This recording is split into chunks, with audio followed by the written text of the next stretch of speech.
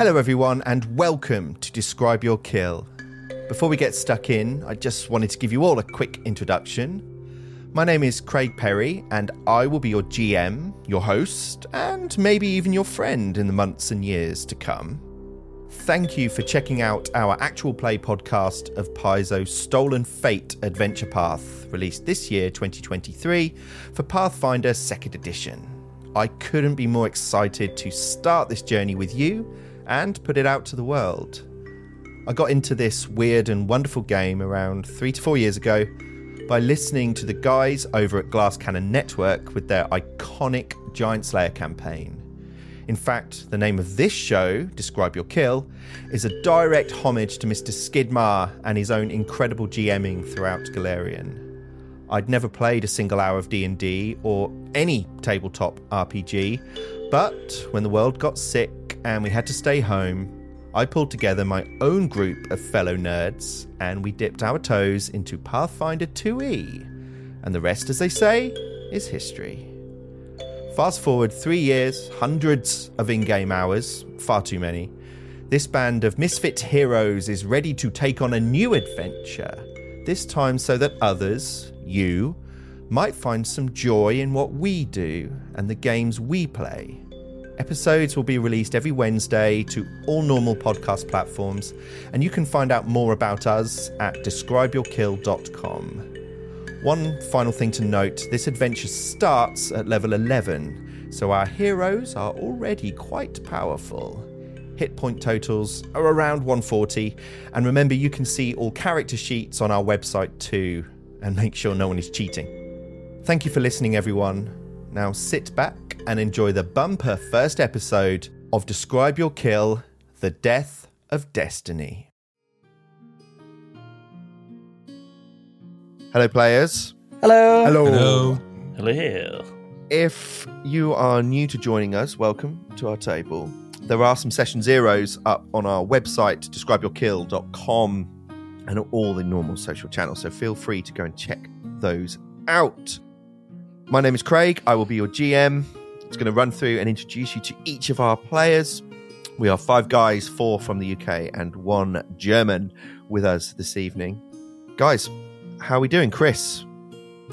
Hello. No, yes, stop. I put it in the wrong order. Sorry. I was going to say. I fucking put it in the wrong order. I love Fuck it. you, Chris. You get to talk first. The less editing I have to do. Chris's eyes immediately were like... I know. But he didn't panic. He didn't panic. I'm a consummate professional. He was thank ready. you. He was ready. He was At least ready. one of us Hello. is. First up, we have Mr. Matty Ryan. Hello, Matty. Hi. How you doing? I'm doing good. How are you? I'm good. Excited. Ready for adventure. You want to tell us a little bit about yourself? Anything you want the listeners, the millions of listeners to know? Yes, millions of listeners. My principal profession is I'm a massive nerd, and second to that, I'm a writer and performance artist, and yeah, just a huge fan of TTRPGs and excited to play. Really, that's all I've got to say. Brilliant. I like it. Succinct. It's a good. It bodes well. Succinct. Yeah. These nice tight episodes. Next up, we have Mr. Jason Jones. Hello, Jason. Ahoy, hoy. How are we doing? Doing good. Are you excited? Nah, I just didn't have anything better to do. Yeah, very much looking forward to this. Isn't that the life of a nerd? Just not having really anything better to do. Yeah. This was. It was either this or another 12 runs of Slay the Spire. So yeah. Wait, you're free tonight? That amazes me. Yeah. Liar! Yeah, no, I know we'd all be rather playing Baldur's Gate 3, but we have put too much time into this to let it go. Jason, you want to tell us anything about yourself? I think, as I say, we've already covered it. Is most of my life at the moment is playing Slay the Spire and Baldur's Gate 3. I'd tell you what I do, but I'd have to kill you. So yeah. Yep. Jason is the Chandler Bing. No one actually knows what he does. He has told me 6 times, no less, and I still don't really understand. All right, moving on to our German in the group, the newest player to join us, Mr. Kimon Popolopodous. Have I got that right? Almost. Yeah, it's fine. Go on, what is it? It's Giannakopoulos. I mean, pretty close. It's pretty close. It's pretty close. Pretty close, yeah. Thank you, Kimon. I won't be saying your surname again to save all of us the embarrassment. How are you doing today, my friend? I am doing very well, thank you. Anything you would like to tell the listeners about yourself? I am. This better be good. Yeah, I'm thinking of something as I go. I am. I play Pathfinder for fun. Cool. Right, moving on. We've got. No, it's okay. Look, people don't want to reveal their things. It's fine. That's not true. I've played with you. You play Pathfinder to win. Yes, our resident min-maxer. All right, finally we have Mr. Chris Barr. Hello, Chris. Good afternoon, good evening, good night. Joining good us morning, from the west of the UK. I certainly am. Anything you would like to tell the listeners? I am a massive baseball fan. I like baseball, pepperoni pizza, hockey. Are you a Ninja Turtle? Yeah, I mean, I did want to be Donatello when I was watching it. But good choice. Yes, and I absolutely love music as well. And not that we want to go too deep, but Craig is an old university friend of mine where we were both on the same course doing creative music technology, and he roped me in to come and play some Pathfinder, and now I'm addicted to that too. Excellent. Yes, Matty, Jason, Kimone, and Chris are our players. I am your GM. So let's get into it. Bit of housekeeping at the start. We are using Foundry as the virtual tabletop. The amazing Foundry, of course. We've been using this for quite some time, as I'm sure a lot of our listeners will have been doing. This ultimately allows us to play the game in a digital fashion. We are playing remotely due to the nature of locations. But we're going to be using the module that's been written by Sigil Services. They created the modules, but there's a huge community on people on Discord and the developers of Foundry itself and the Pathfinder system and Paizo that it's too many people to kind of thank, but it has made my life as GM much easier. We are going to be using secret roles, which are really well handled by Foundry. So you'll hear me asking for secret roles. The players can give me those and I can then react or lie. We are using hero points. Not too generously, but we are using them. And, of course, there is a slight elephant in the room, which is the upcoming remaster of Pathfinder 2E. We may start to incorporate some of the remastering names and changes and spells as things go. This adventure was written before those changes, though, so assume it'll be your fairly kind of standard 2E. And the only homebrew rule is that aid DCs will be level based rather than the standard rule of DC 20 for all aid checks. The aid checks will be based on the character's level DC. All right, gentlemen, are we ready? I think we just have to go. We have to. We've got no choice. Can't turn back now. This is true. So we need some music. Oh. I'm playing Spyro right now. And the curtain comes up. Absalom's Grand Bazaar is the centerpiece, the heart and soul of the Coins District. Here you can find your heart's desire, whatever it might be. So long as you have the diligence and dedication to search for it, of course, and the coin, goods, or services to offer in exchange. Abadar's eye is ever trained on the Grand Bazaar, they say, and so nothing is free, but prices are fair. Buy something as simple as a dashing new gown, or a rune-scarred sword, or something as wondrous as a new body, should the one you now wear not suit your spirit. If Absalom is a dragon that never truly sleeps, the bazaar is its beating heart, pumping the grand city's silver lifeblood through its veins. The sights of the brightly coloured displays and delighted patrons, the sounds of eager voices, buying and selling, and the sense of potions, brews, and wondrous cuisine. The streets are packed with creatures from all over Galarian. Dour elves peruse the latest fashion. Drunken dwarfs squabble at the various drinking holes. Elven children run and play amongst the throng of people, while pickpockets look for their next victim. This is the Grand Bazaar, and welcome, heroes. Your adventure begins today! Oh, yeah. Oh, yeah. We'll put in some nice big applause noises. And laughter. This is recorded in front of a live studio audience. Meanwhile, somewhere in Galarian, 4 heroes in waiting lay sleeping and dreaming.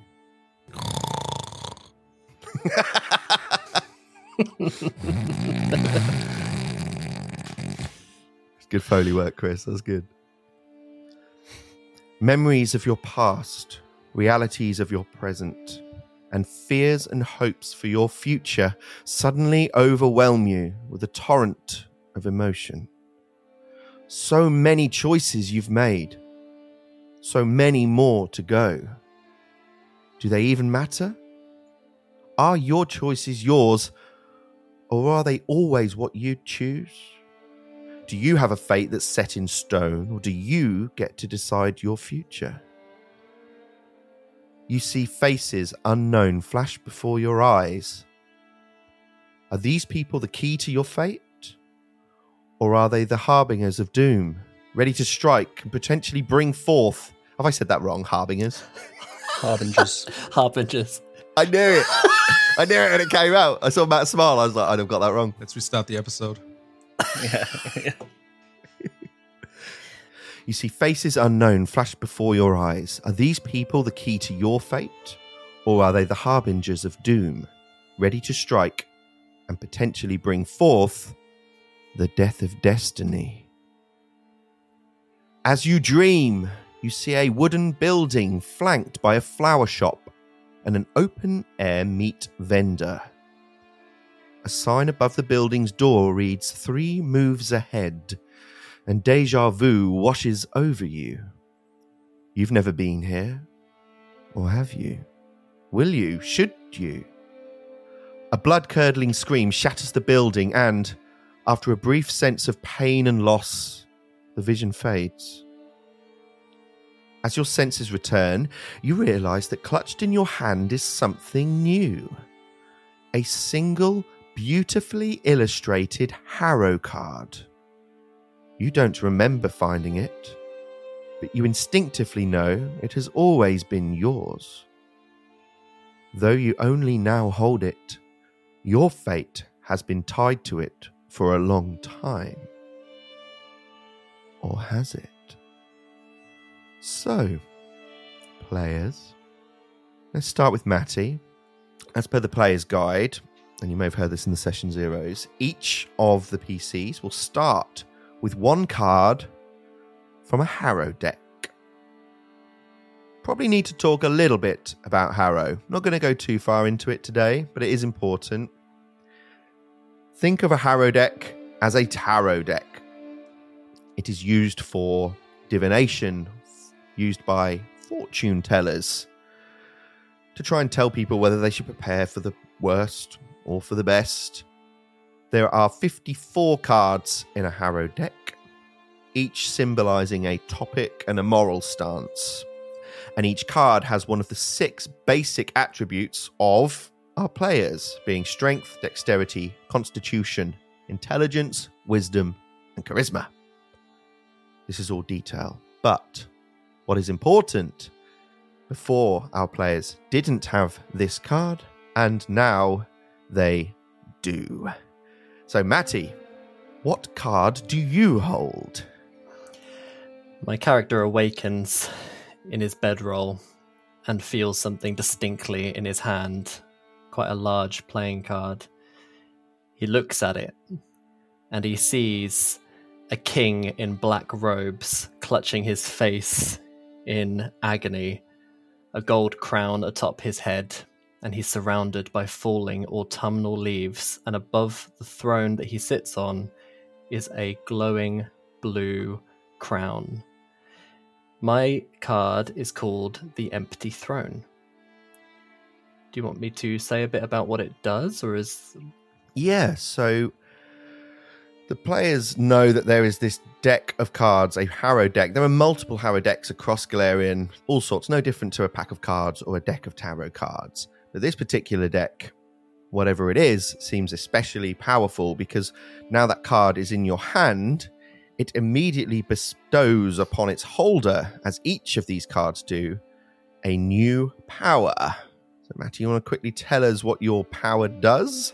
Yeah. Should I read the description for the card? Go for it. Yeah. So the empty throne represents great loss and wisdom from those who are now gone. As long as I have the empty throne invested, it grants me a +2 item bonus to society and law checks made to recall knowledge regarding individuals who are no longer alive, such as checks to learn about Taldor's historical founder, but not to learn about its current empress. This increases to a +3 item bonus at later levels, and I can also activate it once per day to overwhelm a target I can see within 60 feet with feelings of helplessness and loss. So yeah, quite a dramatic card. Very dramatic. Nice. Okay. And Matty, who are we looking at here? So the camera pans around to reveal, and the hands holding the card are noticeably pale-skinned, but covered in recently healing burns that can't have been healing for more than a couple of years. Is a youth of about 21 years old, wisps of silvery white hair, exceedingly pale, with piercing silver eyes. Do you want me to say anything more about... Do you want to tell us your character's name? Yeah. So my character is called Aaron Spokepoint.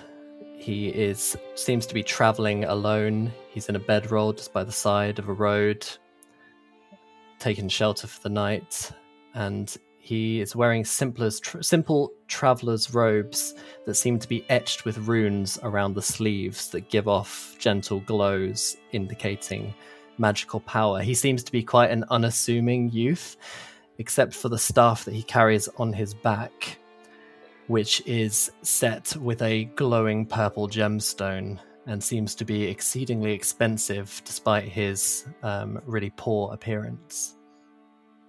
Cool. And finally, where is Aaron? Or what are they doing in the world at the moment? Aaron seems to be travelling alone. He seems to be homeless from the way that we see him at the moment by the side of the road. It's early morning as he's just woken, and he immediately, seeing the card in his hand, jumps to his feet and starts walking the road after packing his bedroll up at a steady pace. Fantastic. Thank you, Matty. So your card is the Empty Throne. Mm-hmm. Next up, Jason. Hello. Card are you holding? I am holding the Paladin. The Paladin represents righteousness and resolute defense. As long as I have the Paladin invested, I gain the shield block general feat, and if I already have that feat, I get another reaction at the start of my turn that can only be used to shield block. More specifically, I can also envision as a reaction once a day to increase the result of a saving throw up by 1 degree of success should I fail or critically fail it. Very cool. And who are we looking at here? Who is holding this card? The hands holding this particular card are somewhat older than Aaron's. They belong to a gentleman by the name of Lupin Malice. Lupin is a half-elf, and he is currently sat in a small, but not... I certainly wouldn't say is poorly furnished room in a inn on the outskirts of Absalom. As you can see in the background, there is a desk covered in all sorts of scraps of paper, a few items here and there. What looks like a piece of some long forgotten monster that sits on a table as well. But all of that has been put to one side, and Lupin is just staring at this card, turning it over and over and over. All right, thank you, Jason. Kimone, tell us about your card. All right. My character is currently holding the Rabbit Prince. The Rabbit Prince represents the unreliability of hand-to-hand combat and how even cunning foes can lose to lucky novices. As long as I have the Rabbit Prince invested, It grants me a +1 status bonus to attack rolls that I make as a readied action. Also, I can activate it as a reaction whenever I miss a creature with a melee weapon strike once per day to re-roll the triggering strike with a +1 status bonus. But if I hit, I have to hit a DC 15 flat check or break my weapon. Ooh, risk reward for the Yes. Rabbit Prince. There is some actually really cool art for each of these cards in the module. That's not going to help our listeners much, but once we get the website updated, I'll make sure those cards are there for people to see the amazing art that's been done for these. And Kimone, what are we? Who are we looking at here? Holding the card is a rather scruffy-looking human. Looks like he hasn't cut his hair or not shaved in a week, and hasn't cut his hair in like a few months at best. I said describe your character, Kimone, not you. Thanks for that. And he's wearing a what looks like an old soldiers or guards uniform / garb. Very tattered, looks very frayed and kind of old. The rapier on his side looks very, very clean, very kept, and very finely made. Also, from his head, there is a single horn protruding from the right side of his forehead. His one gloved hand is currently holding the card while he is sitting in his sort of makeshift tent on the outskirts of some market, selling his fortune-telling skills. Okay. And your character's name, sorry, Kimone.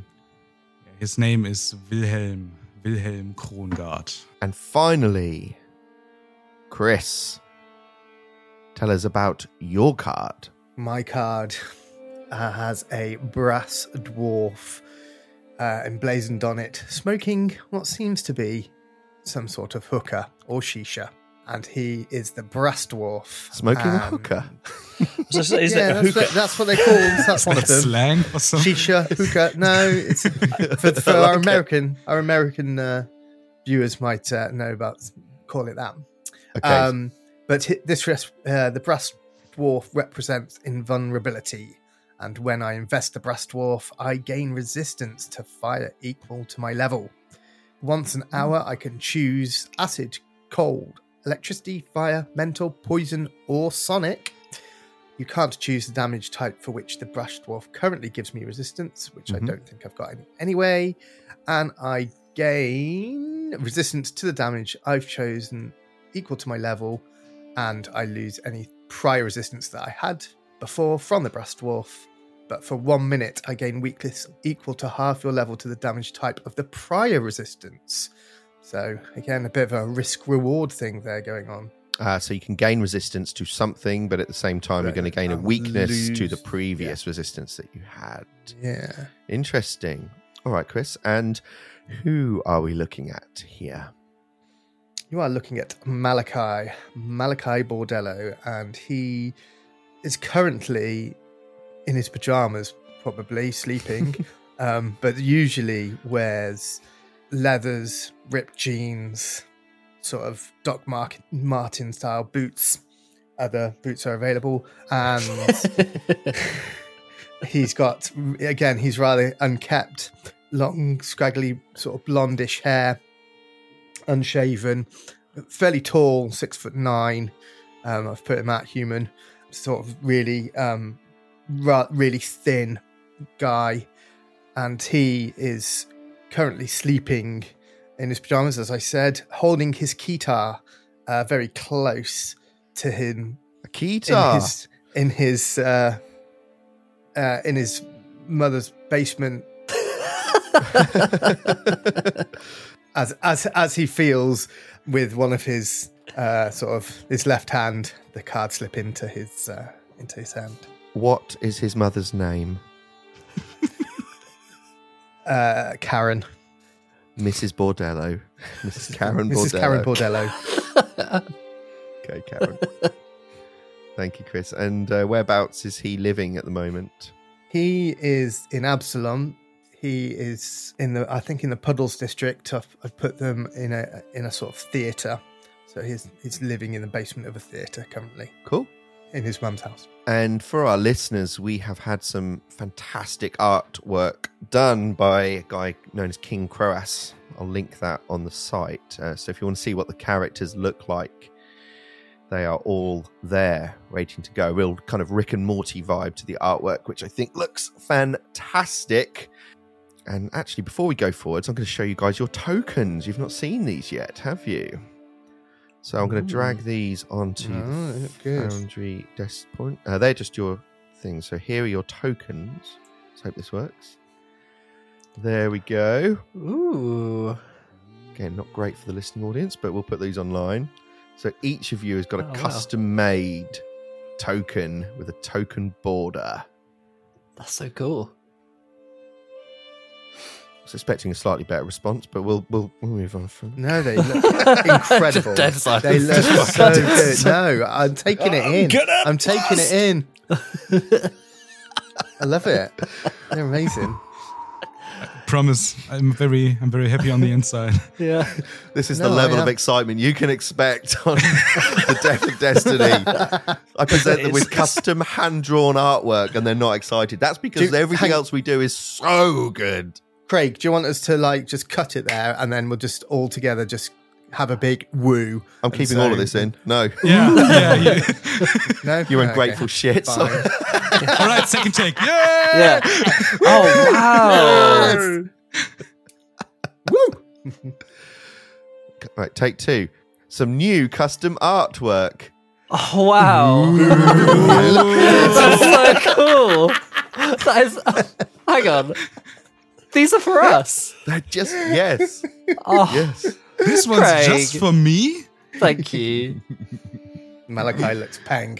That wasn't necessary, Craig. That's more like it. So we've met our characters. We have Lupin Malice.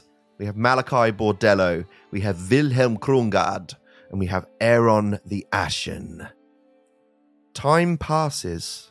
No matter where in the world you were, your journeys to Absalom's Grand Bazaar are over. We begin our story on a street corner, one you distinctly remember from your vision. You recognize the flower shop and the meat vendor, and caught between smells both floral and savoury, you see another shop with a sign above the door which reads, 3 moves ahead. The shop appears to be closed. Are you ready for the new map? Yes. Ooh! The first map of Stolen Fate. Oh my god! There we go. That's what I need. A bit of excitement. It just sounds like everyone's got indigestion. It does a bit. It's less cheery, isn't it, than it is actually have like indigestion groaning. right I'm now. glad you went with indigestion because I was thinking something very different. Right, guys, can we take a 5-minute break here?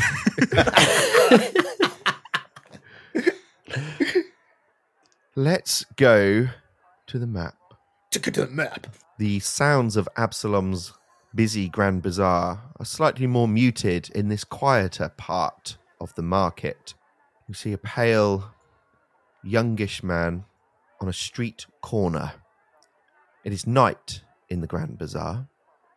There's enough ambient light in order for you to see.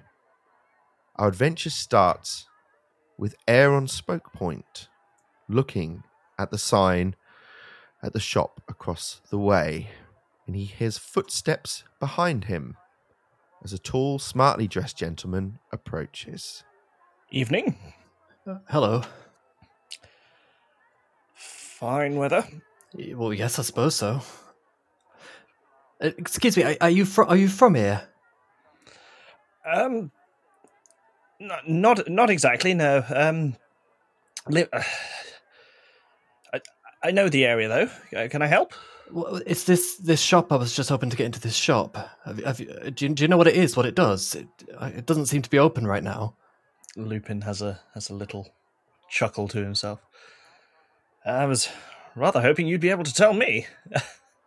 Well, this is going to sound a bit mad, but I mean, I've never been here before. I've never been to Absalom in my life, and I saw this place. I saw it in a dream. And he's kind of looking back at you to see if you're going to give any kind of reaction to that as like, okay. I think Lupin would, but would definitely try to conceal that. Do you want to, GM, do you want to roll for that, or? Yeah, can I try and see it in his face if he's trying to hide it? Yeah, why not? Yeah, let's do it. Aaron, why don't you... First roll. First roll. Well, Aaron, why don't you roll a perception check against Lupin's will DC? Or deception DC? No, deception DC. So, my will DC would be 31. Just FYI, it's saying there's no active encounter. Oh, that's initiative. Sorry, 1 second. Sorry, it's all changed. I'm just trying to conceal this. I'm trying to start a fight here. Roll for initiative. Okay, I'll roll my perception check. That is a 23, a natural 6 to begin. Good start.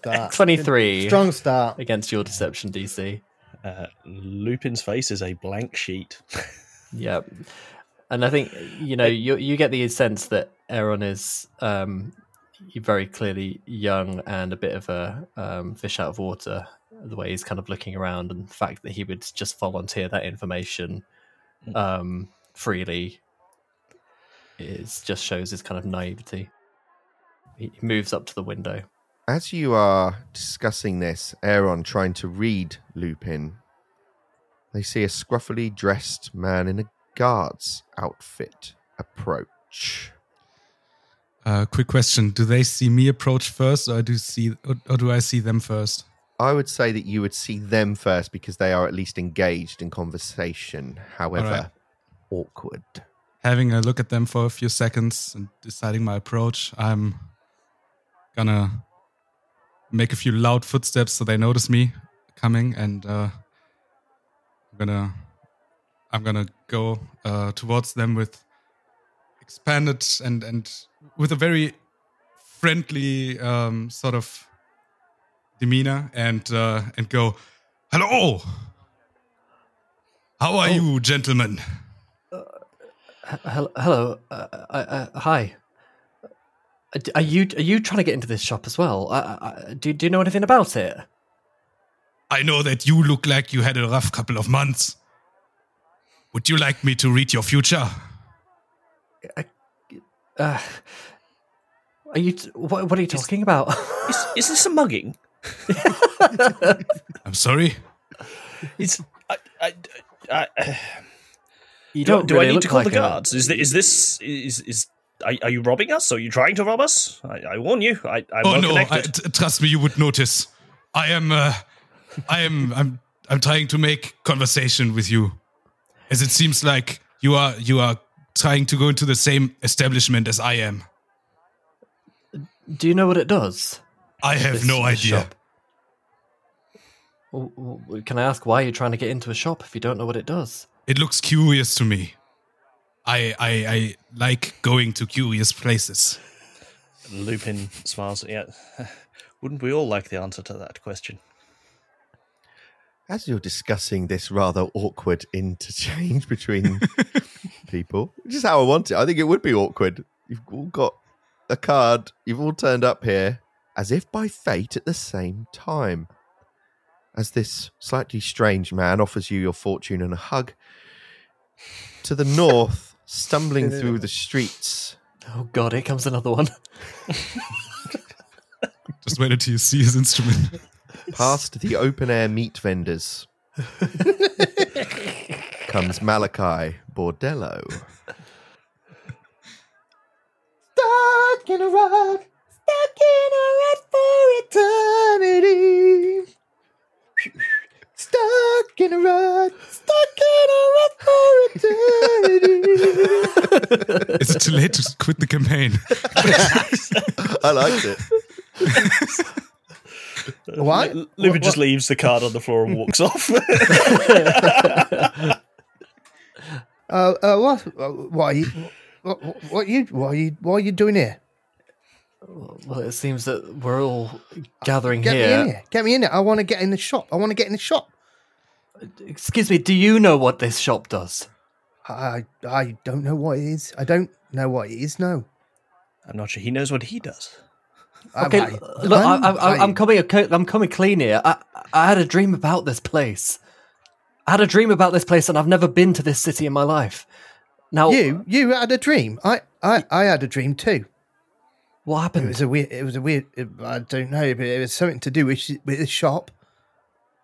Well, I saw this shop and I woke up with something in my hand, a card, a Harrow card. You got a card too. I got one of them too. Mine's got this dwarf on it.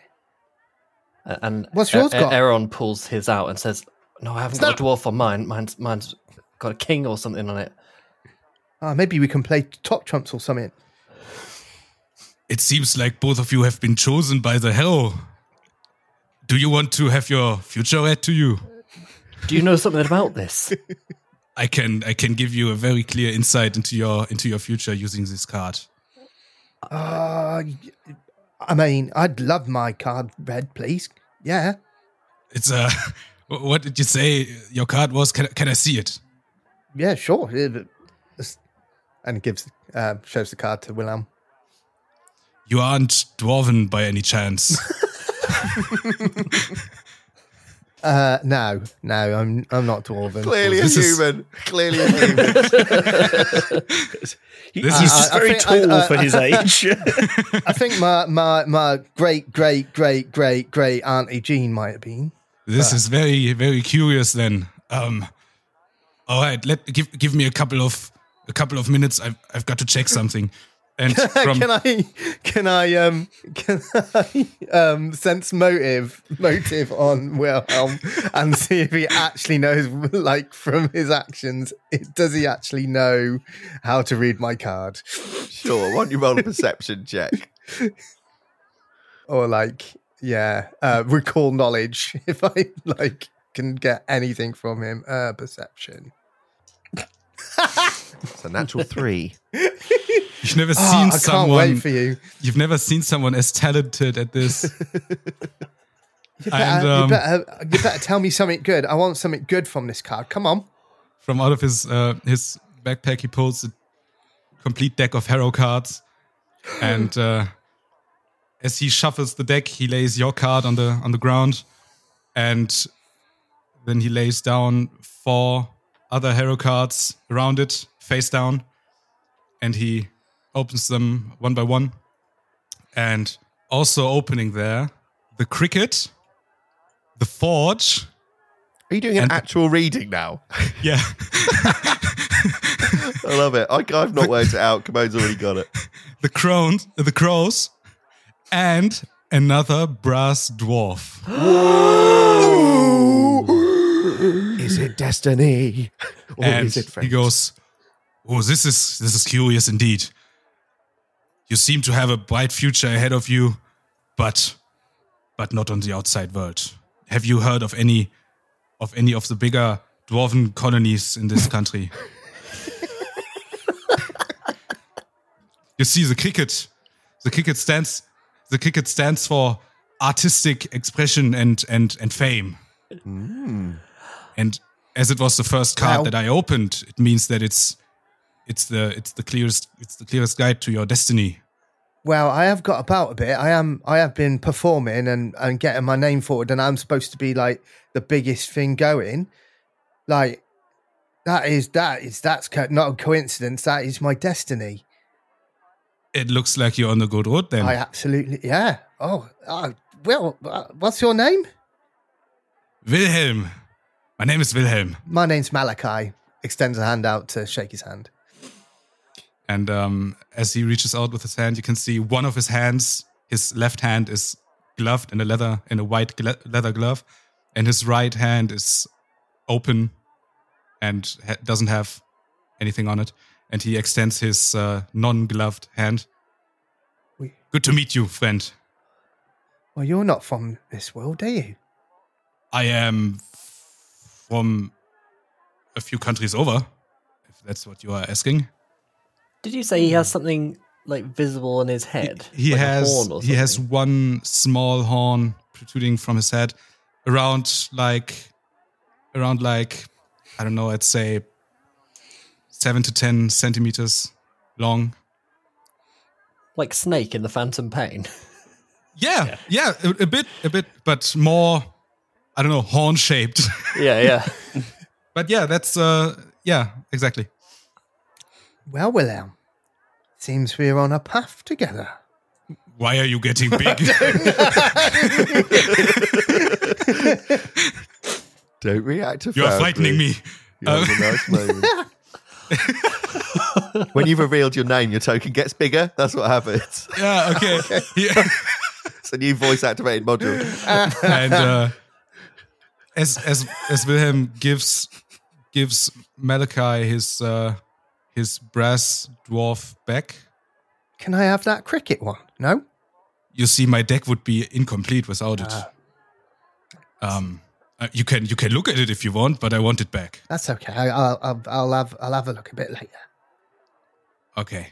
You see, it's always good to support your local fortune tellers. So if you have anything to spare for this reading, then that would be great. But if not, that's fine. Well, I can get you some exposure. You can come on I stage feel with me already and kind be of- part of my act if you want.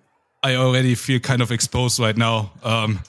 That's enough exposure for me. While this exchange is happening, what's Lupin doing as it comes to an end? I think just looking on in mild horror. I don't think this is like a psyop for him. He's very, very, very much looking around to see whether him or Aaron are being watched, whether this is some kind of confidence trickster or a scam going on, and they're going to, suddenly one of them is either going to rob the other or going to offer Lupin or Aaron a reading at a vastly increased rate. Lupin is at least moderately convinced that these two idiots are in cahoots. Does Malachi is he wary of which one of the brass dwarves is his? Oh, He would definitely know, because the ones you have are very powerful items, and I think you would immediately know that. All right. Do they have like a different back. visual A difference? different back. Like they're shinies. They're shinies. Shinies. Yeah, Yes, they're the shinies. shinies. Yeah. They're hollow. Yeah. The grey knit, Graded. 9.2. Yeah. Yeah.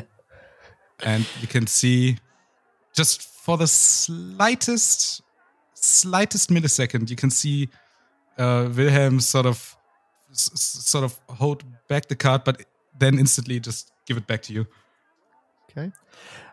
When the cards are out, Aaron casts Detect Magic. And when he finishes casting the spell, he says, "It's just like mine. The cards that you have, they're incredibly powerful. Just like mine. I've never felt magic like it. You, sir, my name is Aaron. Did you have a card as well?" He's looking to Lupin.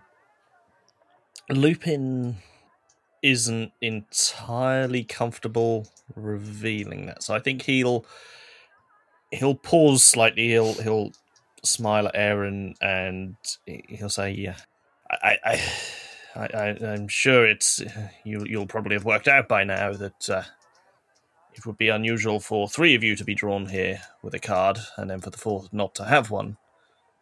But I'm afraid I didn't bring it with me."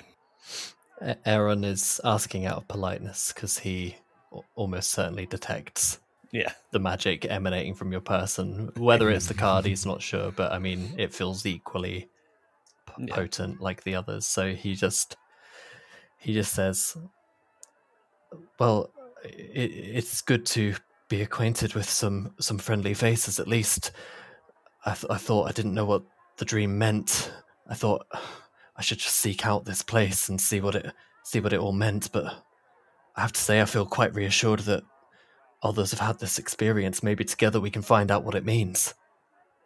Lupin nods in a not unfriendly but definitely non-committal manner. Does Lupin introduce himself?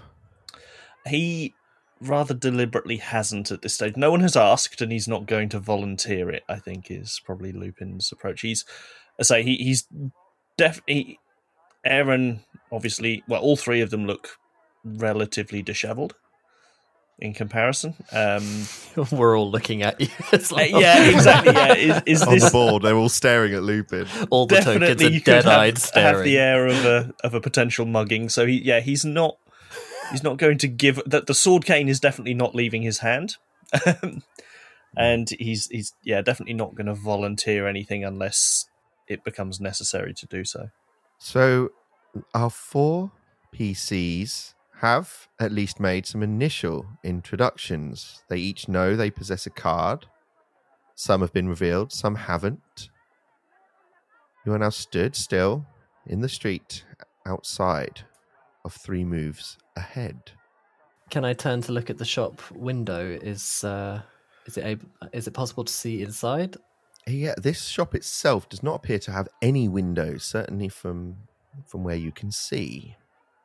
It is quiet in this part of town. Occasionally, somebody kind of scurries by, a woman holding a basket, maybe a town guard just kind of whistling and keeping an eye on things. But this is a much quieter area of the bazaar, of which there are few.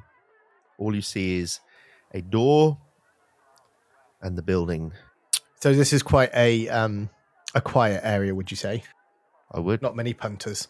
No, the shop appears to be closed. Well, should we try and get into this place? Because it's like, we clearly all come here. It's a bit weird that we all want to get in the shop at the same time. So might as well try and get in, innit? Lupin, why don't you have a go? You're a bit quiet. How do you know his name? Who told you my name? I had a vision. No, I didn't. you there with the smart looking. It's written on his sword cane. Yeah, in big letters.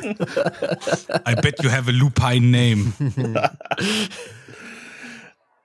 If you want to do breaking and entering, I'm afraid you'll be doing it yourself, my man. Well, if you want a job doing, you do it yourself. And he steps up to the door and knocks on the door.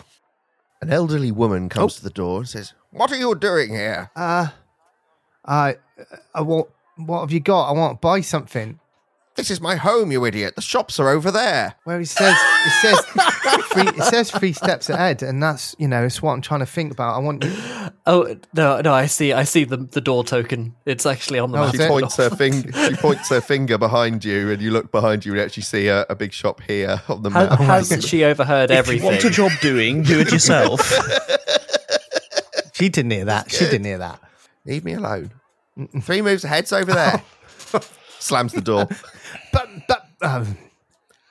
come on then, let's go. We'll be walking definitely some way behind the rest of the group in order to do his best to make it look like he's not with them. Okay. Come on, hurry up. Otherwise, I'm doing it all myself. Knocks on this door. Roll a perception check as you knock on the door. That's an 8 for a 27. 27 is enough. 3 moves ahead appears to be currently unlit. But with a 27 perception check, you do hear something moving around inside. I think there's something in there. Should we blow the doors off or should we just knock again? I'm up for knocking, and running away. Knocking and running away. That's what we're going to do. Cherry knock. Yeah. Do you really need us to tell you whether to knock on the door? Oh, he knocks on the door. Knocks on the door again. Second knock. Hello? Is there anyone in there? I think you've got something for me. The sounds you heard seem to have ceased. They've stopped moving. Malachi tries to open the door. The door does not appear to be locked, but does appear to be slightly stuck. You feel that with a firm shove, you could open it. Right. Who's the strong one around here? Or have we all got charisma of something amazing? I've only just met you all, but I know that Wilhelm is played by Kimon, so I'm going to assume that he's the strongest character. I do not know what you mean by this. I have no idea what this name you just said is. You've got some muscles. Go on, blow the bloody doors off. Go on. Oh, thank you, but I And he shoves him. you're being nice. Shoves him into the door. We need to know what's in here. All right. Come on. It's important. Listen, The cards have got something to do with it. I'm positive. I'm not sure about this, Malachi. What are you not sure about? You can see the future. Yes, and I can see that if we commit a crime such as breaking and entering, we might... It's not a crime if no one finds out. There's someone in there. But they're not answering. We need to get in there. Well, forgiveness, not permission. That's what I say. To offer a counterpoint, if I saw us four knocking at the door, I'm not entirely sure I'd be keen to answer either. But your artwork is so beautiful. Surely they want to see it. Those borders around those tokens. So decorative. Maybe if I play a little ditty, maybe they'll come out. Listen, I'm not sure that some guy with a horn on his head is the best first impression that we can give. Okay. Shoves Wilhelm out the way. Get out of the way. And starts to sing a song. Knocks again and goes, penny for the poor. And starts singing, Malachi preach, come on out now. Malachi preaches, come on, we need to get in there. And on his keys. Come on. On his guitar. On his guitar. If this doesn't work, I don't know what will. The sound of the GM leaving the room fills your ears. No, you don't hear anything, Malachi. You perform your song, and there is now silence coming from the room. Clearly, my performance check didn't go too well. All right, fuck this. And Wilhelm kicks the door in and shouts, "This is the Absalom Guard. We have permission to enter your house." Jesus fuck you. How is this going so wrong so quickly? Wilhelm kicks open the door. Boom. Do you have dark vision, Wilhelm? He has low light. Okay, it is dark inside the room, but you do hear something inside. Does anyone have dark vision? I do. Malachi, you can see inside the room. Yeah. The shop consists of a single wide room. A few shelves hold dice games and card decks.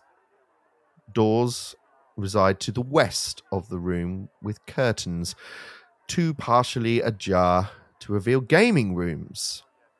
More importantly, chalk lines cover the floor of the room, some of them smeared beneath the body and blood of a dead Verizian woman.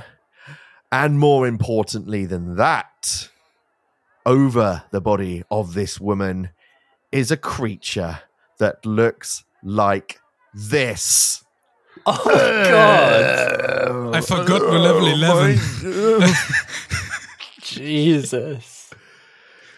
The song hasn't worked, but Wilhelm smashing in the door certainly has got its attention. For the first time on the Stolen Fate adventure path, roll for initiative! Would you like a description, or are we going to do that a bit later? Because obviously for our podcast, they're going to need to know. Oh, okay, yes. Take it away, Malachi. What does this creature look like? This creature looks to be made of some sort of bone structure, sort of skeleton. Probably say it's a sort of dragon skeleton with a scorpion's tail, got red eyes, and one of those mouths that, like, I guess when we came in, it kind of screeched, and all of its sort of 3, 4, 5 jaws just like... that's what I'd imagine. I think that's a pretty close interpretation. So if you're not familiar with Pathfinder, initiative is when we go into combat mode. All of the team roll their dice, and depending on how high they roll, will determine the turn order. And it will be... Can I roll deception as I introduced myself as a guard? Sure. Nice. Sure. So if a player uses a You different deceive skill, that bony-looking they thing. can use it. Usually it's perception to roll initiative. Oh, a natural 19 for Kimone. Okay, so we're going to go into combat. It is round 1. The first turn with the highest initiative is Wilhelm. All right. So Wilhelm's struggling to see inside the room because he only has low light vision, and it is dark in this room.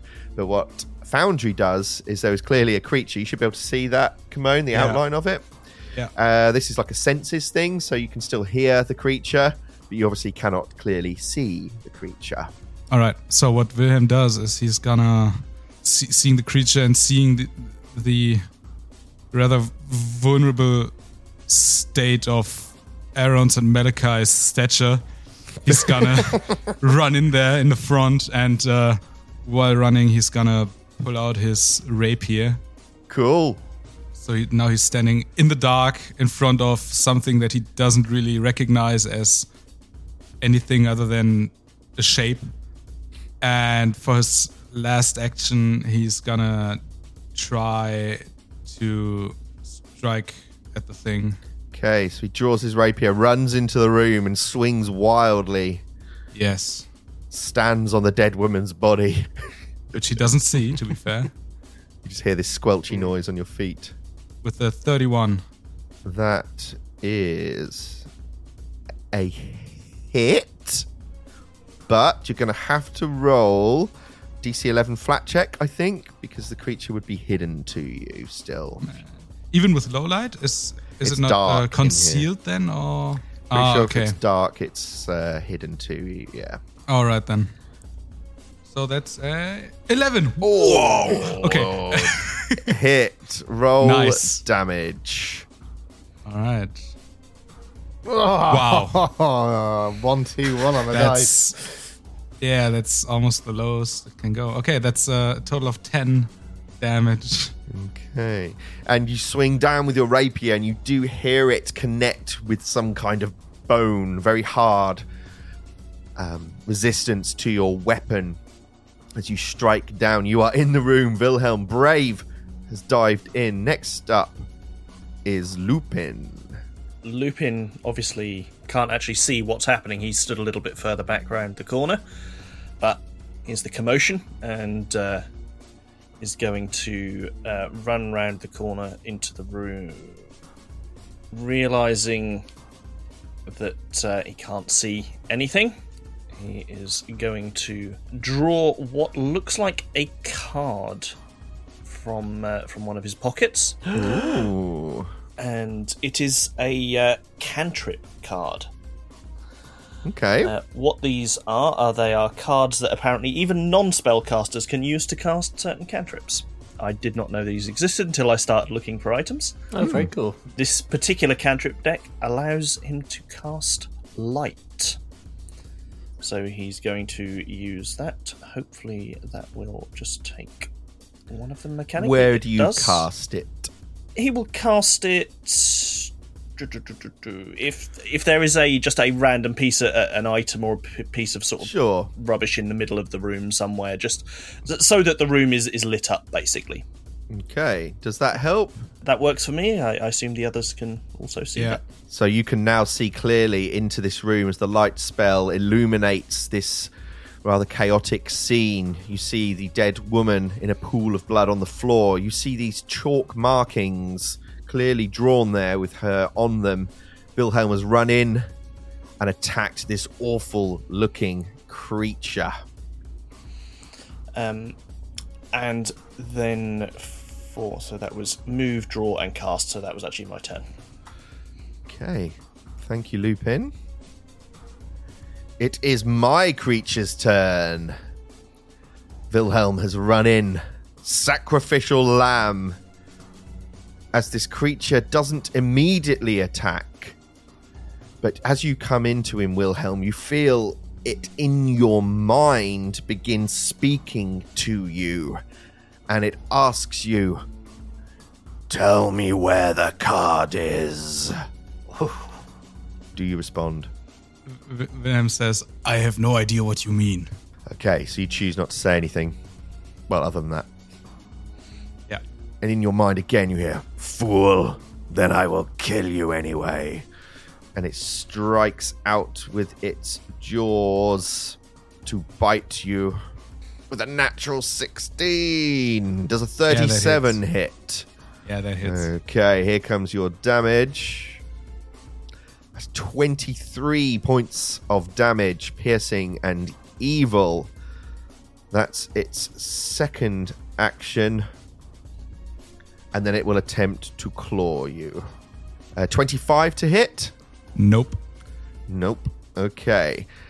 And as the creature ends its turn, you feel this presence that was in your mind, this telepathic energy squeeze on your mind, and you're going to take an additional 2d6 mental damage. That's 6 points of mental damage as you resisted the creature's questions, but it still hurts you.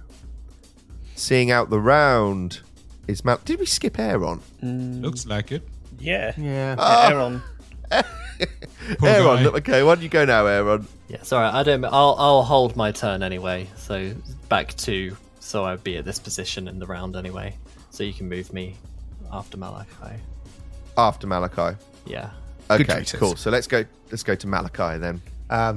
Malachi bursts into song, giving everybody a little bit of inspiring courage in all of them. Ooh, I mean, this could be the first class reveal. I don't think we talked about class. He didn't. He's going to sing, Run to the monster! We're going to win! So he's more of a melody man than a... He's the Elton John of not the Bernie Taupin. Is that right? Okay. Jason takes 2d6 mental damage. So Malachi casts Inspire Courage. So Malachi begins sinning. That's just one action. That is one Lasts one action. round. You wouldn't have seen it, but his eyes turned black when he was looking at the monster when it was dark. But they wouldn't have noticed that because we were all there. But then he casts...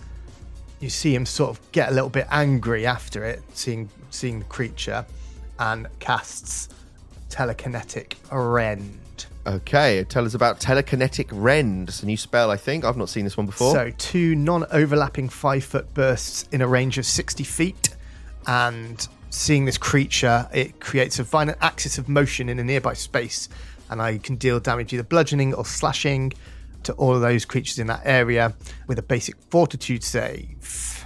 Okay, do you want to put the bursts onto the map then? I Certainly assume? can, and I will choose bludgeoning. And we'll have one sort of here and one there catching the creature. Because I imagine he's large, isn't he? Twice. He is a large creature, yeah. First combat is against a large So creature. can I have a fortitude save from the creature, please? Here we go. That's good. 32. That's a pass. So take Yes! half of this. 5 points of of bludge. Okay. Doesn't seem to have much effect on the creature at all. Do they stay there, those things, or is it done now? I will get back to you on that. Okay.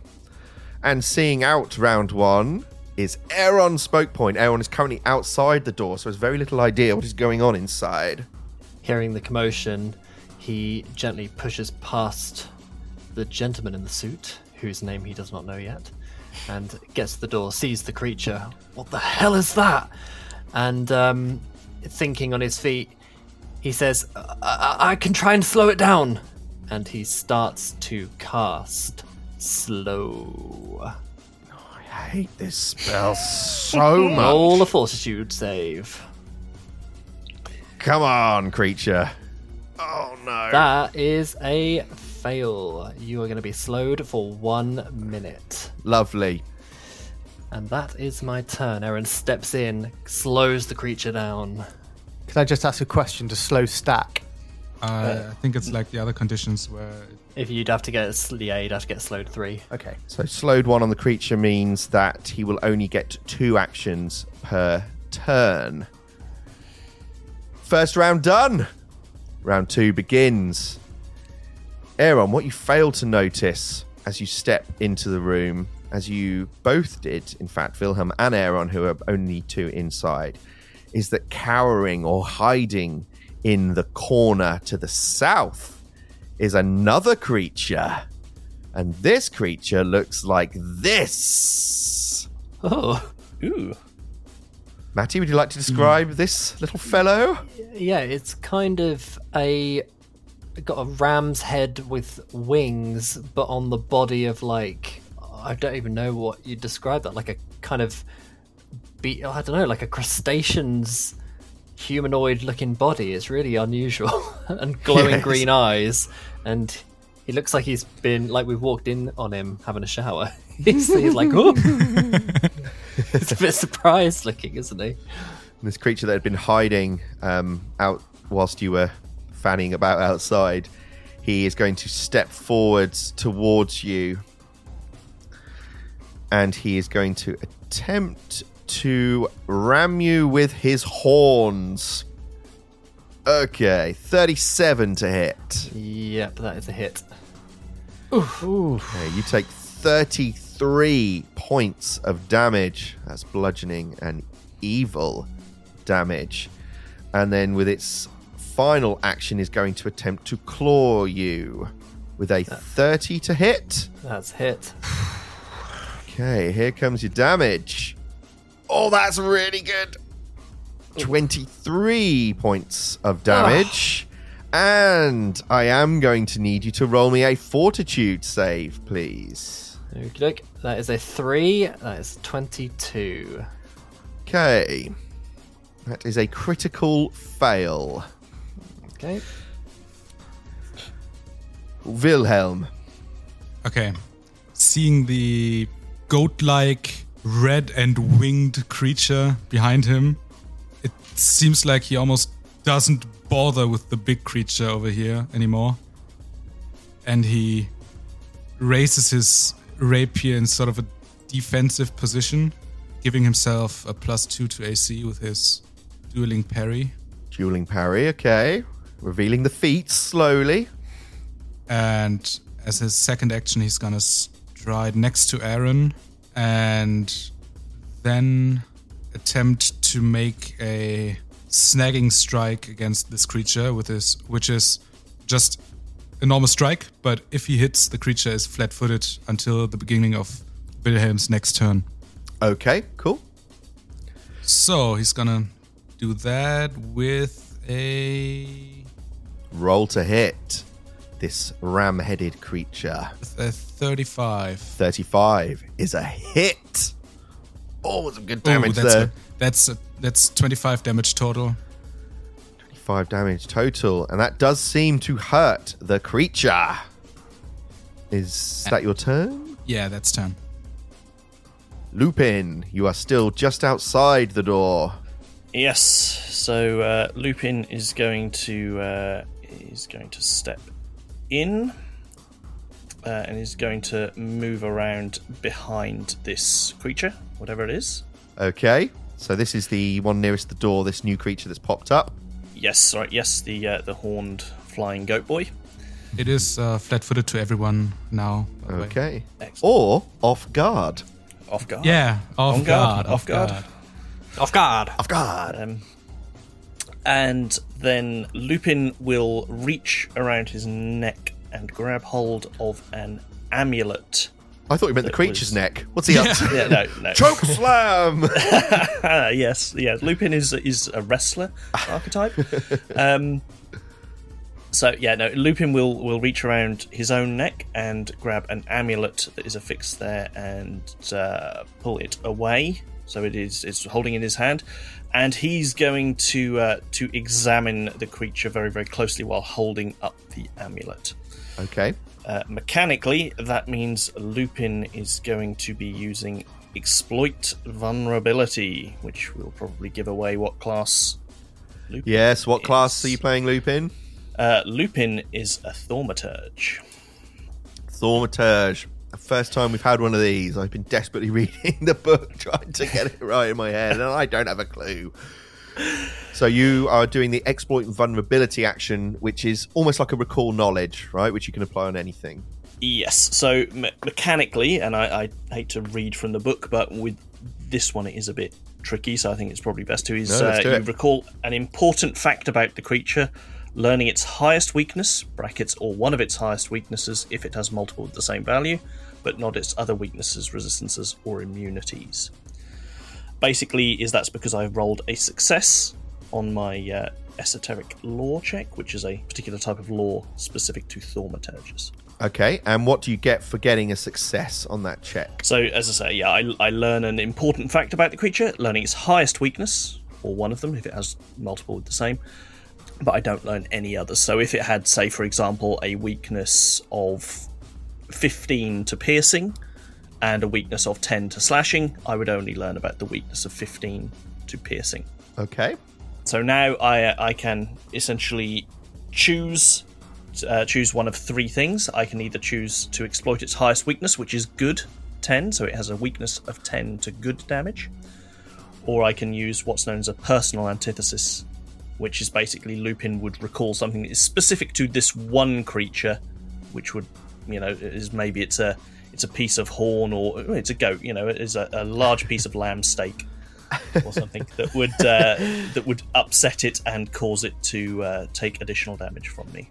So just so I'm clear, and for the players as well, you've learned, because you've rolled a success, I don't actually see what you've learned on my screen, and they don't either. So that's popped up for you to say that this creature, because you've passed, is weakness is good 10. Is that right? Yes, that's correct. Okay, and if you didn't want to use that, you can use the personal antithesis, which would give a more generic bonus to this specific creature. Yes, that's right. And there is also a third option I have, but I'm not going to use that right now, and so I will skip over that and keep it simple until I do use it. So as you grasp your amulet and do this, what do you say to the players when you learn this and you're focusing? He simply shouts out, it's weak to good damage! It's weak to good! Good 10 if you want to be specific! Yes. Okay. On a scale of 1 to 10, how weak is it to good damage? I would definitely say around 10. So Lupin learns the creature's weakness of good 10, tells his players, and then what does he do? Well, that I'm presuming is my turn, because it would be move, draw, and exploit. Okay. Thank you, Lupin. It is the bony creature's turn.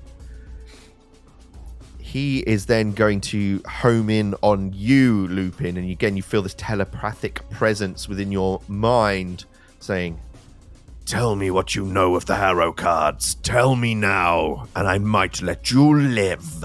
Lupin ignores it. Lupin ignores it.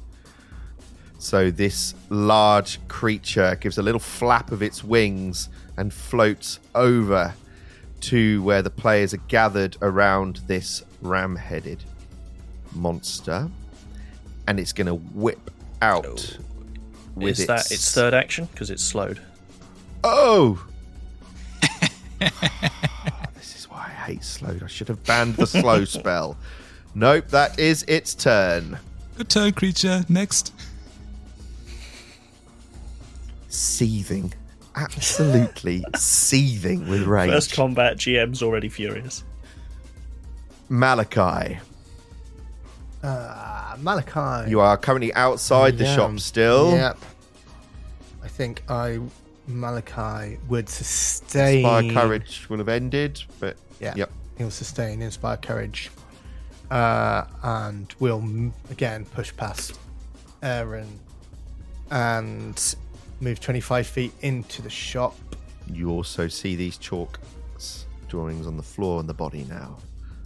Yes, I can. He will also cast Dirge of Doom as he screams in his best metal voice. Okay, and what is Dirge of Doom? Foes within my area in the area are frightened. I think you can only have one composition cantrip Oh, is it? online at once, so you would have to decide on that. Okay, yeah, fine. Thank you, Kimone. Thanks, like Kimone. it. Well done. I'm sorry, Cheers, man. mate. That's what I pay him for. Yeah, I know. No, we'll keep Inspire Courage up. And I really haven't got much for my last action. How's Will? Seen better days. To keep Aaron, I'm seeing Aaron take a hit or so. He will quicken a soothe action. So instead of going hardcore metal, he will sort of start singing a little lullaby and cast soothe at first level as a quickened spell. Soothe spell. Okay. Give you 11 points of damage. Healing, sorry. Damage? Healing. Damage, Healing. Jesus Christ. And you kill Aaron. Who is this liability? He comes in here singing his songs and damaging the party. All right, thank So you. 11 So points that's of healing. You for in the area of the demon or whatever it is. yeah, I think the singing might have to stop. I'm not sure. You need to practice those, Malachi. I like it. Got them in the bank. Right, so Aaron is healed for 11 damage. Thank you, Chris. Jason, I forgot to say that Lupin would take the 6 points of mental damage for refusing to answer the question. Sure, no worries. That does bring us to the freshly healed Aaron.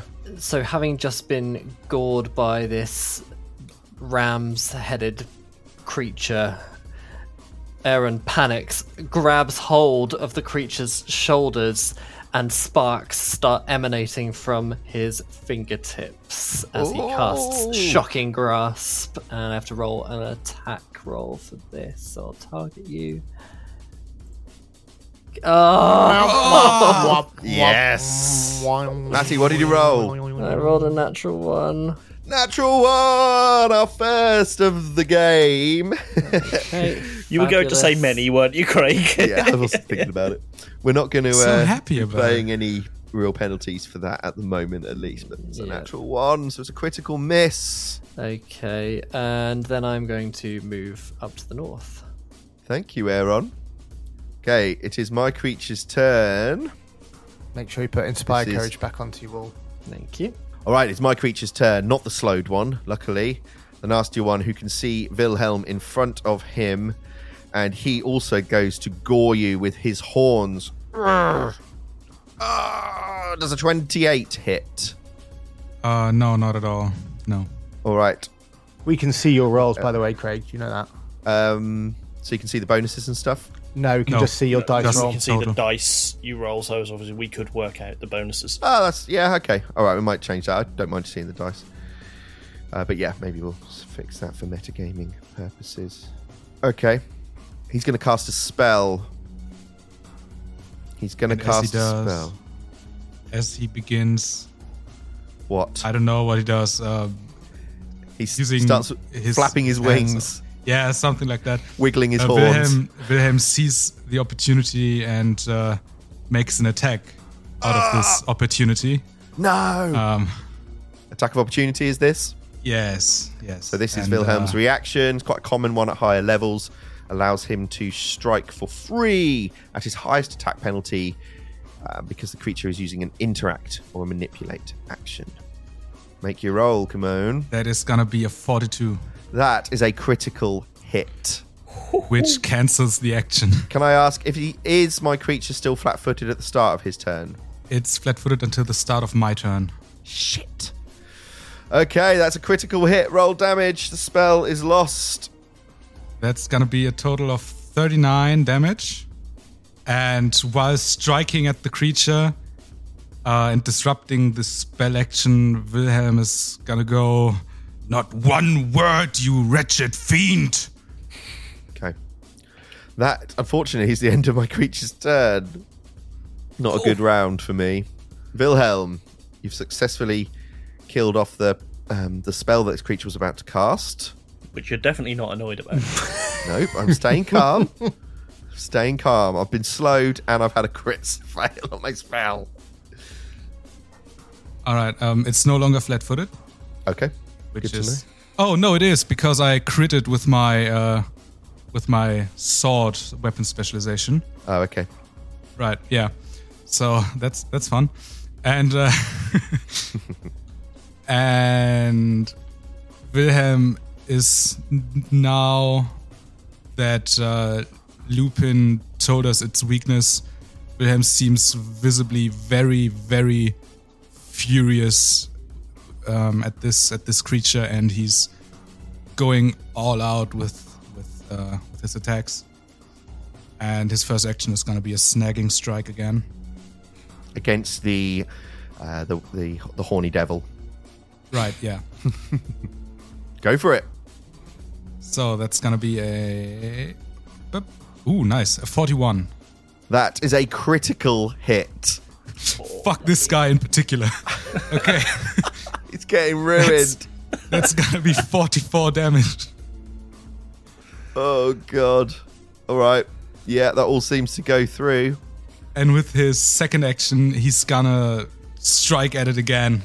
He's all out, angry. And he's gonna... his multiple attack penalty of 5. He's gonna strike at it with a natural 1. Yes. And with his third action, he's gonna once again raise his rapier into a defensive position and end his turn. Very good. Lupin, you're up. Yes. Suppose it's about time I got involved.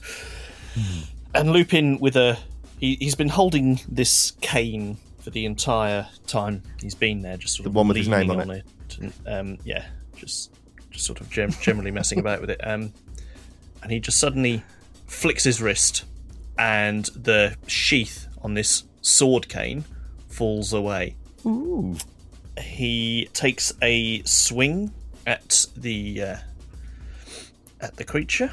Okay. So this one, sorry, I had the wrong one targeted.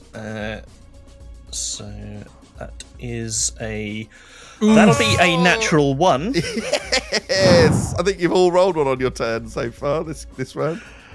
This is horrendous. Oh dear. Okay. So, and then, assuming it was one action to unsheathe, one action to strike, with his final action, Lupin reaches into his pocket and tosses a small ring to Wilhelm. Here, this may help. And he has used Share Weakness. Ooh. So, essentially, assuming I have done this correctly, Wilhelm now has the same ability that Lupin has to exploit the this goat boy's damage weakness to good. So, as I now have as a thaumaturge, Lupin can target a creature's vulnerabilities. Wilhelm now has that same ability. So does that mean his weapon would do good damage? Effectively, yes. So Technically, it will but exploit it that weakness. Yeah. And it doesn't change the properties of the weapon or anything Doesn't change like the that? properties or anything like that. It literally just goes, take this additional damage as if you were doing good damage. Cool. I like it. Is it a flavor ring? Does Wilhelm have to roll a catch? Flavoring. Yes, it is. Yeah, it's not an actual item. It's just... is that the flavor text says you select an object from your esoterica that has great personal value to you, such as a locket or treasured ring, and grant it to an ally. Cool. And that is turn. Nice. It's the bony creature's turn. Boney M. He is annoyed that he's slowed, so he's not going to make the same mistake again by trying to question you as you've twice refused him. He lashes out with his tail that comes whipping up behind him, these two sharp barbs of bone that come whipping out towards Lupin. And that is a natural 20! Fucking super. Where's the cheers? So that'll be... hang on, let me just check this. Player team rolled 3 natural ones already. Yeah, something suspect. GM rolls a natural 20.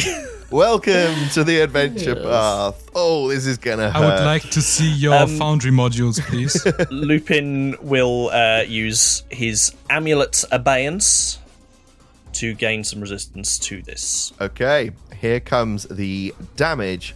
First of all, 42 points of damage, piercing and evil. Yep, so as the tail whips round, Lupin also whips round and flashes the amulet at this creature. And the amulet sort of almost puts up a small shield and turns away some of the harm.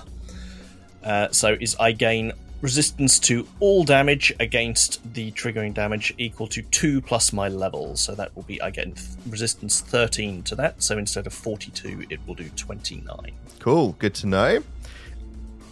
I am going to need a fortitude save as well, please, Lupin. 1 second. That is an 11 for a total of 30. That is a pass. You managed to shake off whatever was coming into your body.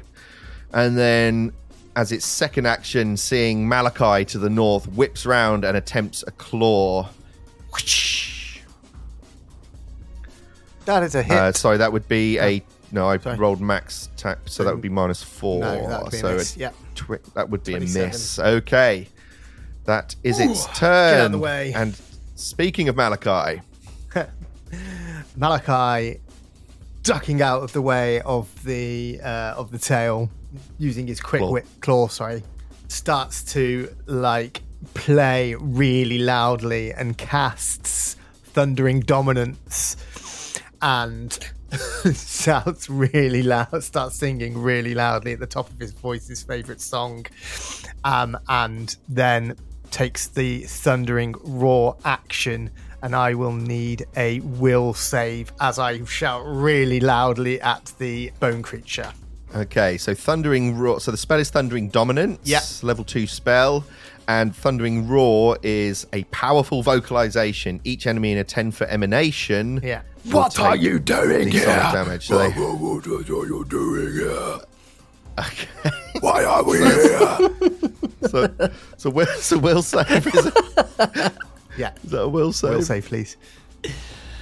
Where the hell's his will? Oh, there it is.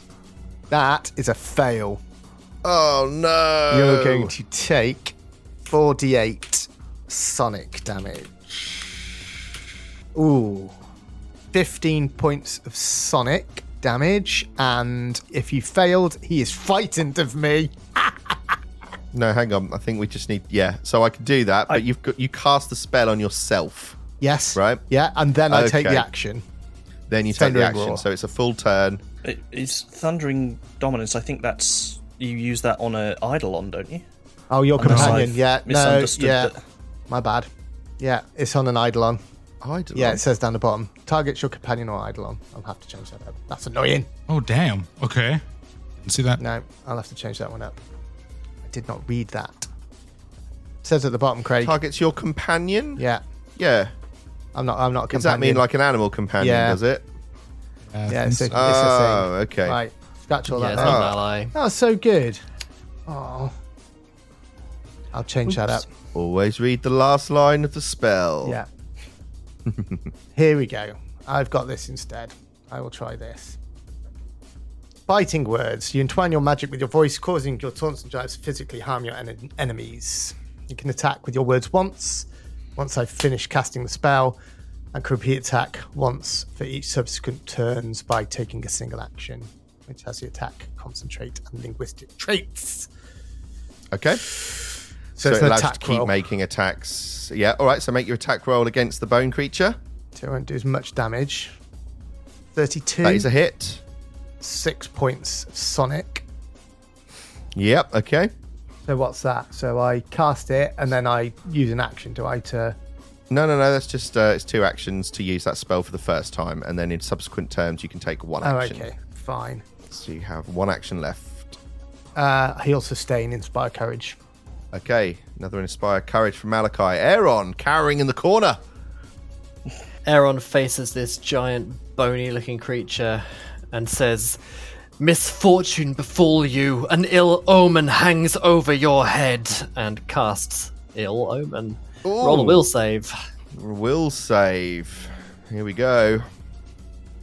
A 32. 32 is as a pass. Yeah, so he's unaffected. Oh, Unaffected. It's level 1 and- spell, so Yeah, and then for my single action, I will cast Guidance on Wilhelm to give him a little boost. very cool. Okay, it's Horny Devil's turn. It's round 4. he is going to cast another spell or attempt to... Right, Wilhelm, are you going to take your attack of opportunity again? If he's trying to cast a spell, He is. He's going to try. I'll be really sad if this one fails. Really happy if it does. It's gonna be... Ooh, another net one. Natural Fuck one, this. baby. Fuck this. Cheat. You guys are running chilly tonight. Okay, so that is a fail. That means the spell is going to work. I'm going to need that fortitude save, please, Wilhelm. I'm gonna print something to chat real quick. Okay. Okay.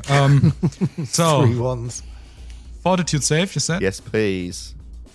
All right. That's. Ooh, I'm gonna spend my guidance on that. Wait, can I even? To one attack roll, perception check, or saving throw. Yeah, I'm gonna spend my guidance on that. Okay. That's 28. 28 is a fail. You are slowed 1. He has cast the Flesh to Stone spell, and you must attempt a fortitude save at the end of each of your turns. This ongoing save has the incapacitation trait, which is fine because it is a level 6 spell. A successful save will reduce the slow condition, but a failed save will increase it. It's been nice, boys. I get to making my next character real soon. And with its final action, it's going to try to claw Lupin. That'd be +4 to this. 38 to hit. Yes, that's a hit. Okay, here comes the damage from the claw. 22 points of damage. Yep. And a Thanks. fort save from you, please. Yep. That is a 30. That is a fail as well. Super. Okay, you feel all right, though. Wilhelm, it is your turn. Yeah. So the creature is no longer flat-footed by me. Okay. Wilhelm, still in a sort of fit of rage, is gonna attempt another attack against the horny man. That is gonna be... I saw the one already. That's gonna be a 38. That is a hit. Okay. For a total of 20 points of damage. And is that also Wind? plus Jason? plus the 10 weakness. Yeah. So that's So has that gone in? Yeah. it. Hasn't. It hasn't. No, so it hasn't done it automatically. So it needs. Hang on, to let me take- see if it will for me, though. No, it hasn't. So I need to take 10 off it. Okay, Yeah. cool. Creature's looking rough. And sort of completely ignoring his own defenses, he's gonna lash out at it again Okay.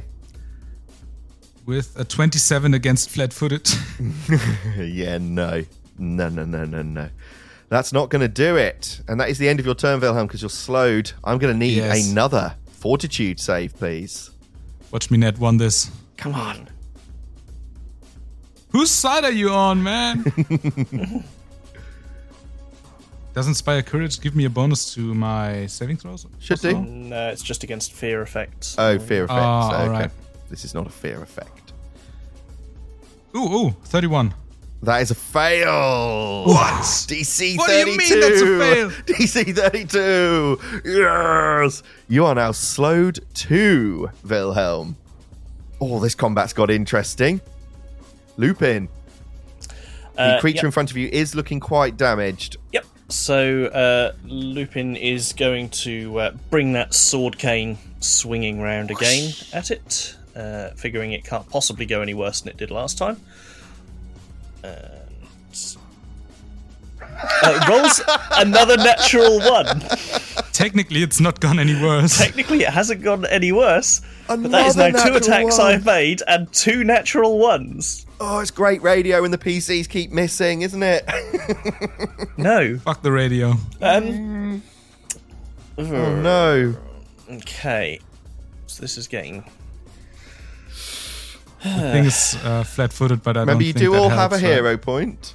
Yeah, it's very early to spend it though. I'm gonna spend it. I'm gonna spend that hero point. We need to get some. I've got all this wonderful damage I get on a hit, and I literally can't stop rolling ones.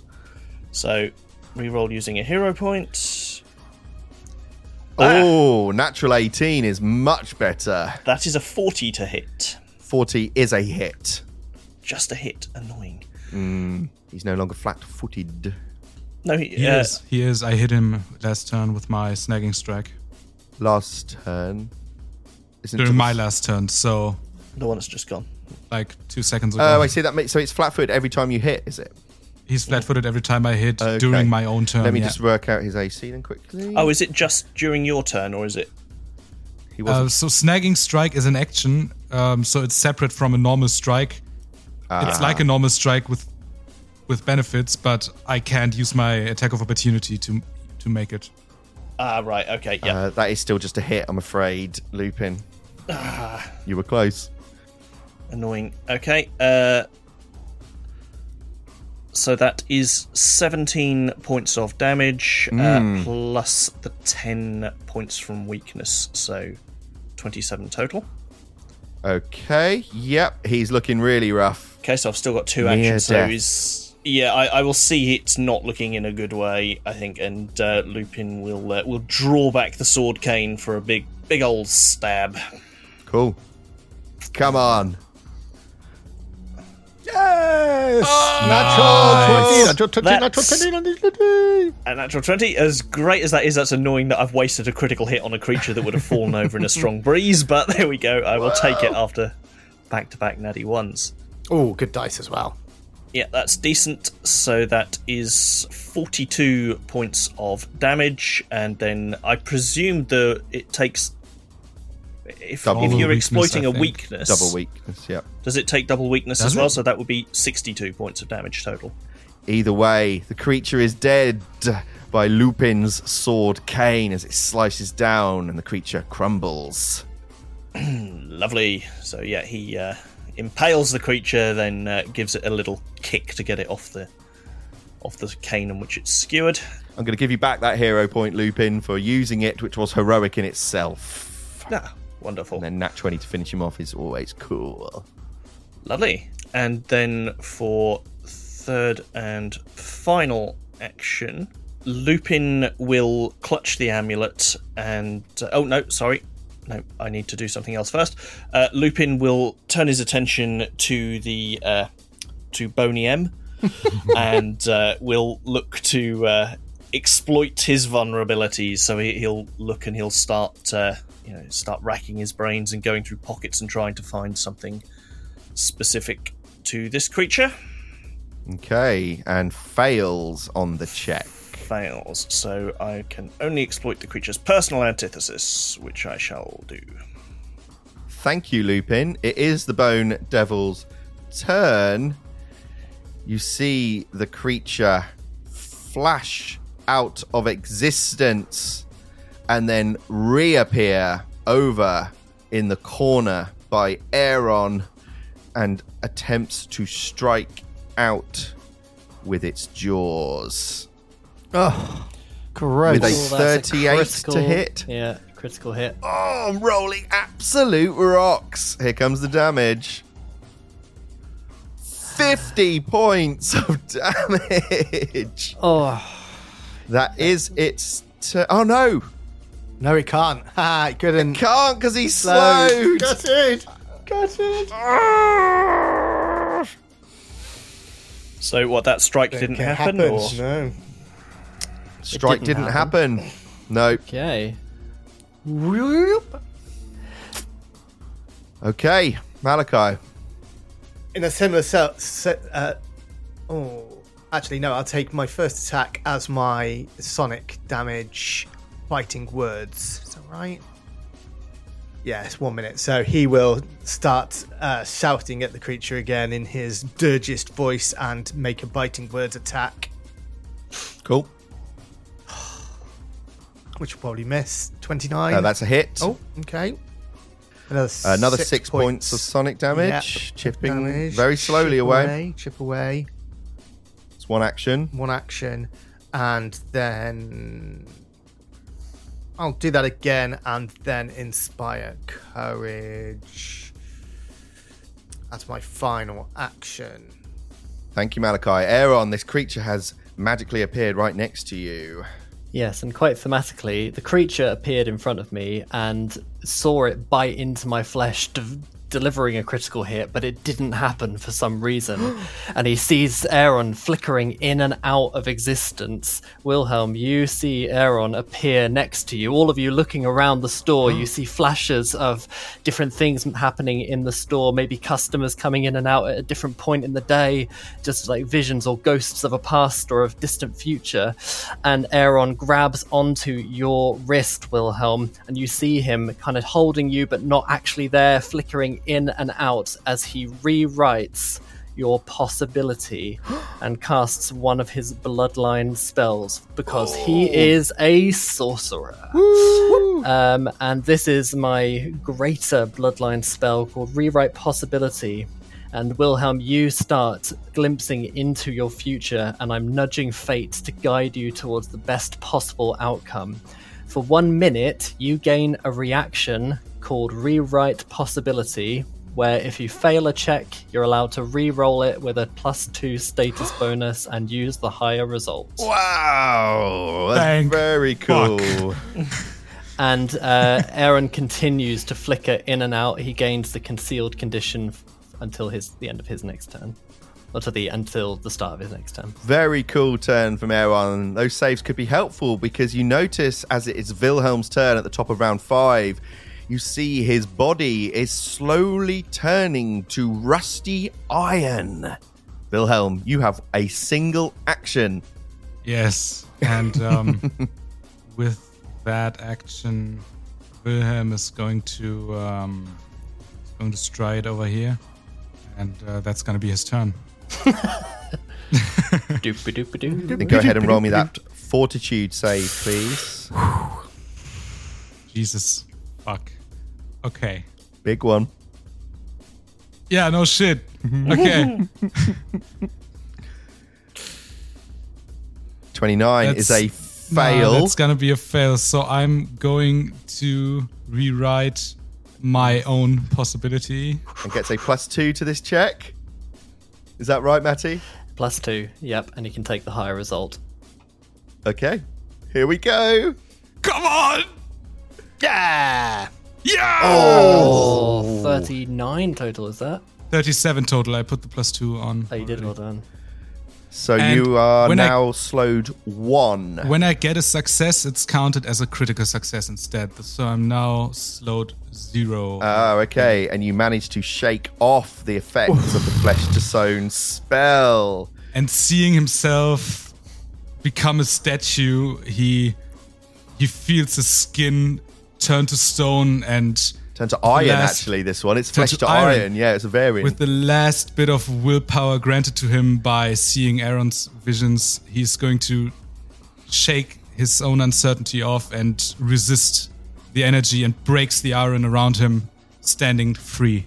Love it. Lupin, you're up. You've managed to take out the nasty creature. There is still a rather bony, large creature in the north of this game's room. Yeah, so Lupin drops his sword cane to the floor and reaches into the inside of his pocket and draws a pistol.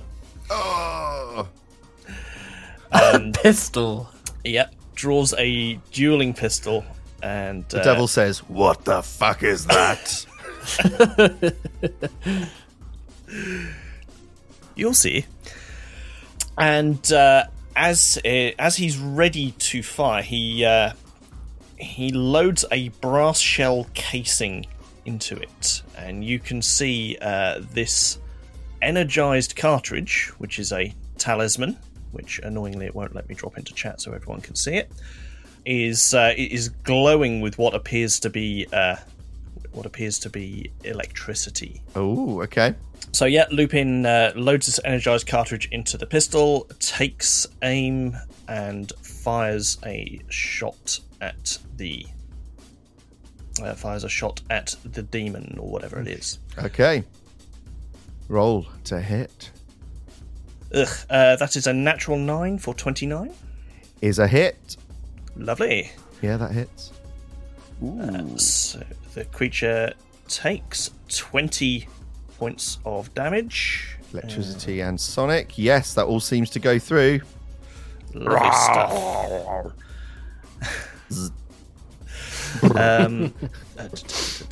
Yeah, okay, that's fine. That's fine. It's because the persistent doesn't take effect until a critical hit. So it's drop, draw.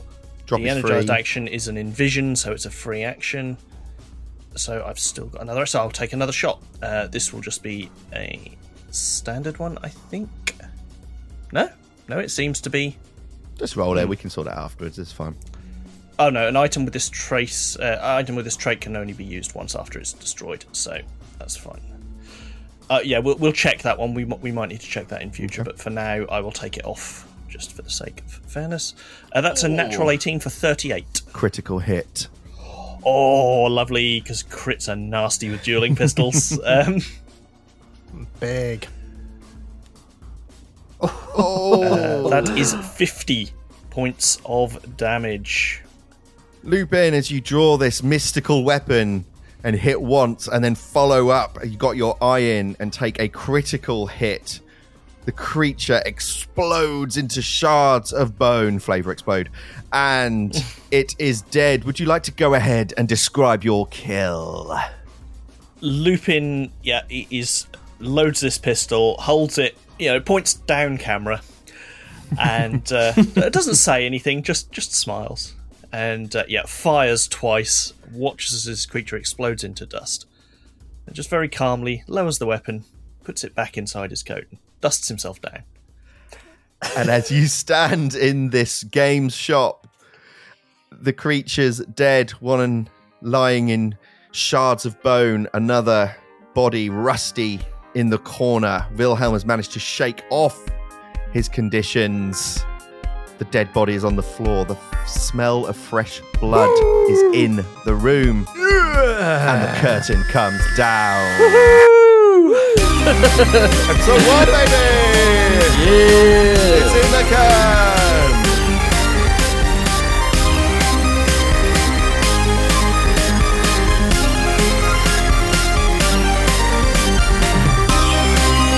You've been listening to Describe Your Kill, The Death of Destiny. Find out more at describeyourkill.com. Thank you to Paizo, Michael Gelfi, Creator Chord, Sirenscape, Kevin McLeod, Foundry, and Sigil Services. Get all the links on our website.